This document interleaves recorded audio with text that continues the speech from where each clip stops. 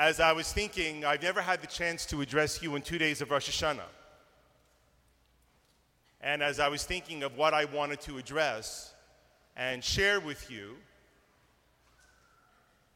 people often ask me, how do I think of things to say? And I always respond to them, there's so much to say. There is. And so this is the idea that came to my mind. I thought of a memory. I thought of the moment if I was to look back, and maybe this is true for many of us, where we can see that there is a moment which can be seen as a sign for things to come in our life. So I think that the moment that the rabbinate was a call for me came when the rabbi of the synagogue was about to talk. Now, most of the kids headed for the door. And if they do that, I never take it personally. But I remained behind to hear him speak. In fact, my mother tells of a story that when I was 6 years old, on Yom Kippur, the rabbi got up to speak, and she stood up to take me out of the sanctuary. I guess we were going to go home. And I turned and pulled her back, and I said, I want to be like him.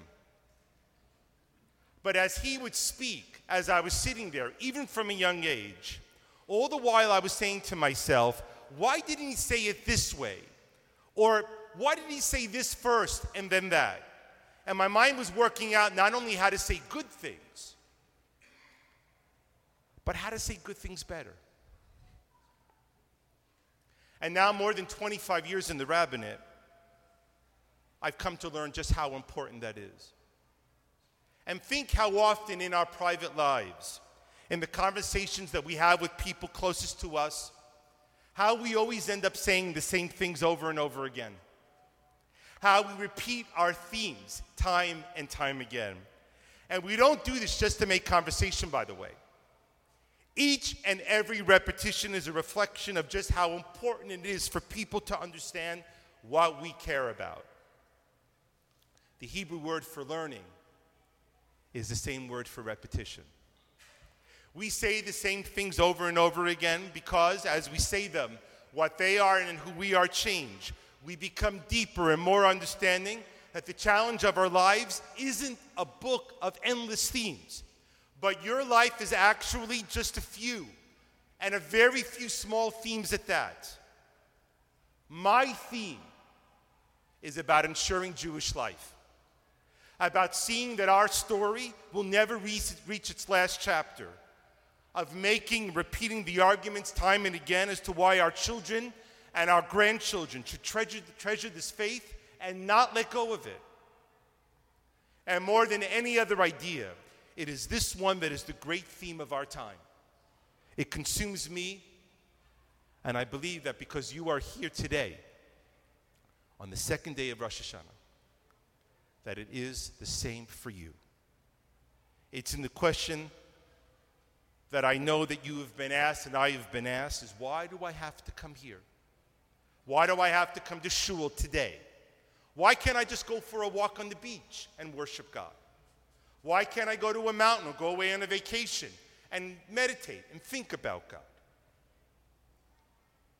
I remember years ago hearing Elie Wiesel say that when he began his career, he hoped to help accomplish 4 impossible things. 1, creating the state of Israel. 2, keeping alive the memory of the victims of the Shoah. 3, the freeing of Soviet Jewry.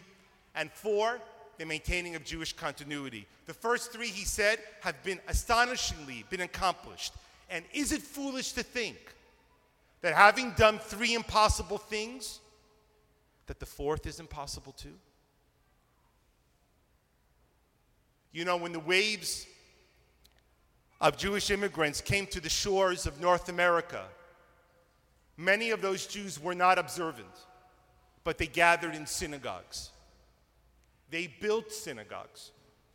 They did this because those who came in those early times needed people who could translate this new world for them. So the rabbi would stand up on a Shabbat morning and he would talk about politics. He would talk about the society that they lived in. He would talk about the need for schooling for their kids and how to find jobs.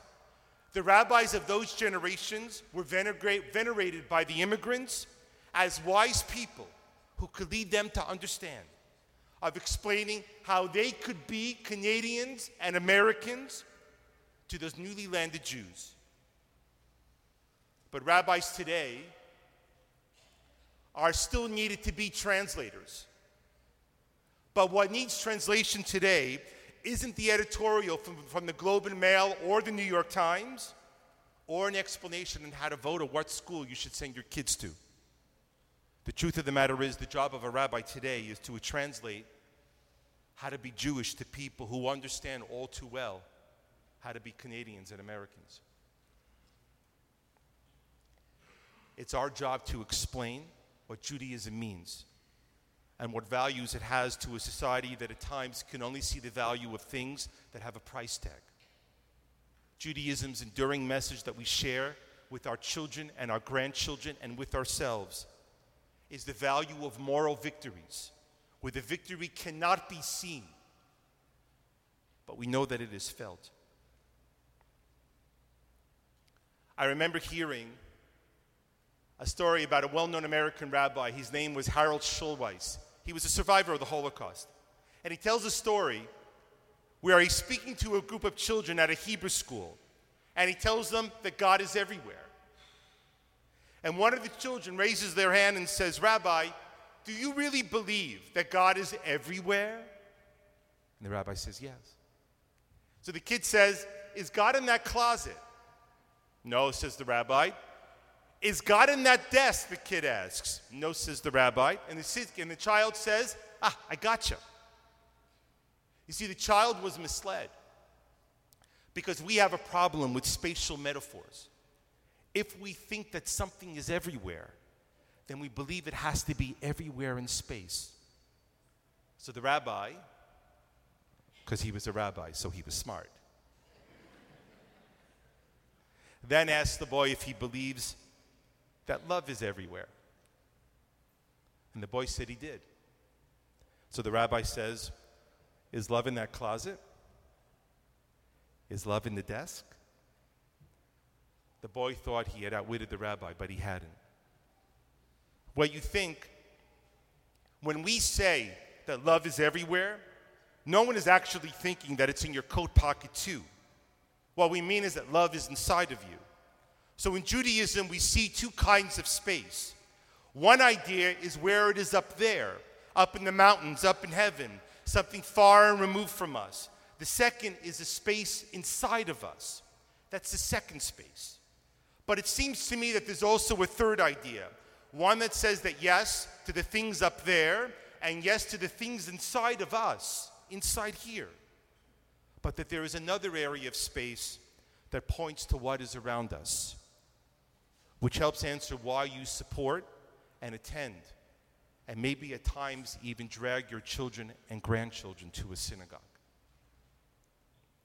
Yes, it is true that one of the purposes of a synagogue is the idea that it reminds us to transcend ourselves, to make us reach above and beyond who we are and how we live. That synagogues are built to inspire us to reach above and beyond our normal existence. So on a daily basis, we work and we drive our cars, we sit at home and we watch TV, and we go to the movies. And while we do all those things, we eat and we chew gum and we wear sweatpants and we talk. But when we come to the shul, we take the gum outside of our mouths. There is no concession stand outside, despite the many suggestions people have made of selling coffee and popcorn. When we come to a shul, we don't wear shorts and t-shirts. We wear nicer clothes. We don't converse with our family and friends freely, at least when the rabbi is talking. Because we come here to talk and meet with something greater than life. Because outside of here we see many things, but reverence is not one of them. Outside of this building you are told what to buy, what to wear, where to go, and what you should think. But in here we encourage people to reverence. In here we encourage people not just to be the best in themselves, but to be something better than the best in ourselves. It is the connection with something far better than what is best in me. And in doing so, we hope to become a little bit better each and every time we are here. That is why this place is so very different from all the other places we spend time in. Elsewhere, wherever you go, you may be judged by what you make or how you look or who your family is.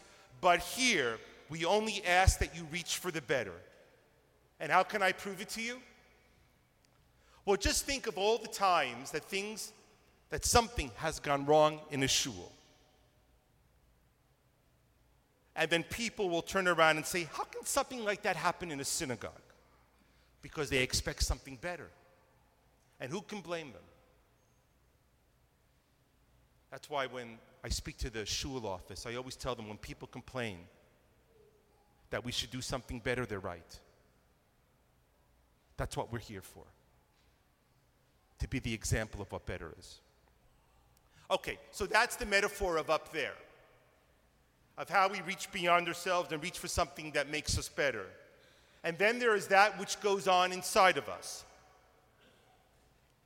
And if you take the prayers seriously, then prayers of thanks and of healing and of hope feel different here than they do anywhere else. And it's not that you can't give thanks or hope or wishes for healing anywhere else in the world, because you most certainly can. But this is a place that is built specifically, dedicated to your prayers. And this place represents your best chance. Because if you can't focus your soul here, then it stands to reason that out there, the noise of the trivial and the trash, that you stand a lesser chance. Because the shul is a serious place. Not a somber or sad place. But the shul is a serious place. And so it is all connected. Jewish tradition says that after the temple was destroyed, that only 3 holy places remain: the synagogue, the study hall, and the dinner table, which are the places in our lives where heaven and earth meet. So we've spoken about things up there and things inside here, but perhaps why we come here to this place is to teach us about this third idea of space, which is those things that are around us. Because there are very few places in our society where people of different ages and different wealths and different cultures gather and sit together. There are concerts, sporting events, and synagogues, houses of worship. But concerts and sporting events don't create community. No one says to you, listen, you and I both go to Toronto Maple Leaf games. So I need a loan. Can you help me out? Because a concert or a hockey game are not a community of values. You can go and attend, you can sing and cheer, and still be an entirely different person from the one sitting next to you. But not here. We are a community of values that tie us together. And this is also a worldwide community of values that binds us together. Because when you come here, you say a great deal about what you care for. By you being here, I know that on some level that you care about the Jewish people, that you care about the state of Israel, and that you care for the lonely and the dispossessed, and that we care for the state of our souls. These are the things I know, because life is not simply about what is above us or inside of us, but life is also about what is around us. The shul is a serious place. If you are sick, it is a place where people will pray for you.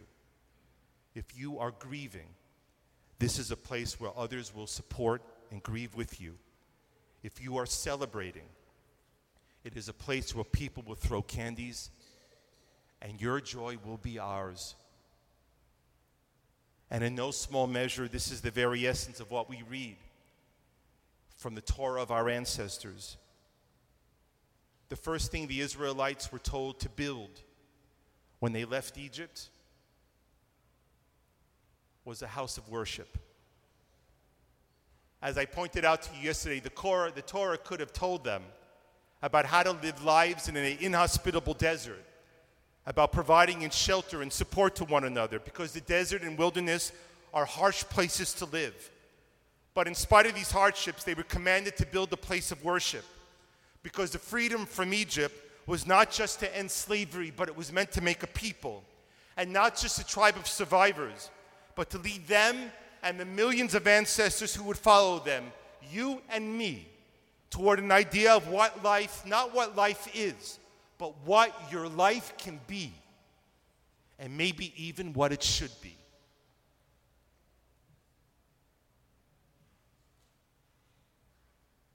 In the Talmud, and this is one of my most favorite stories, there's a story of two rabbis, I know, of course, rabbis, who passed by the ruins of a once large and very beautiful synagogue. One rabbi says, Kama mamon shichu avotenu.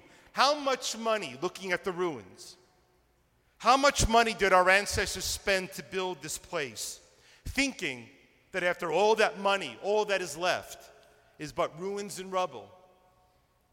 But the other rabbi corrected him and tells him that he asked the wrong question.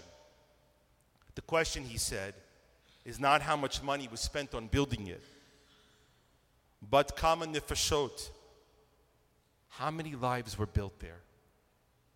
How many souls were enriched by it? How many people moved through and found what they needed? How many people grew by the moments that they spent there? And like so many other times, it is the question that in fact is the answer. This synagogue that we care so much for, it matters because in searching for those answers, we in fact find it. The next time you are asked why you come here, the next time your children or grandchildren complain why they should be dragged here, tell them that there are three spaces in life they must touch: the things that are above us, the things that are inside of us, and most importantly as Jews, the things that are around us. This is an enormous moment of strength. We have each other. Shana Tova, everyone. A happy and healthy and good new year. Thank you.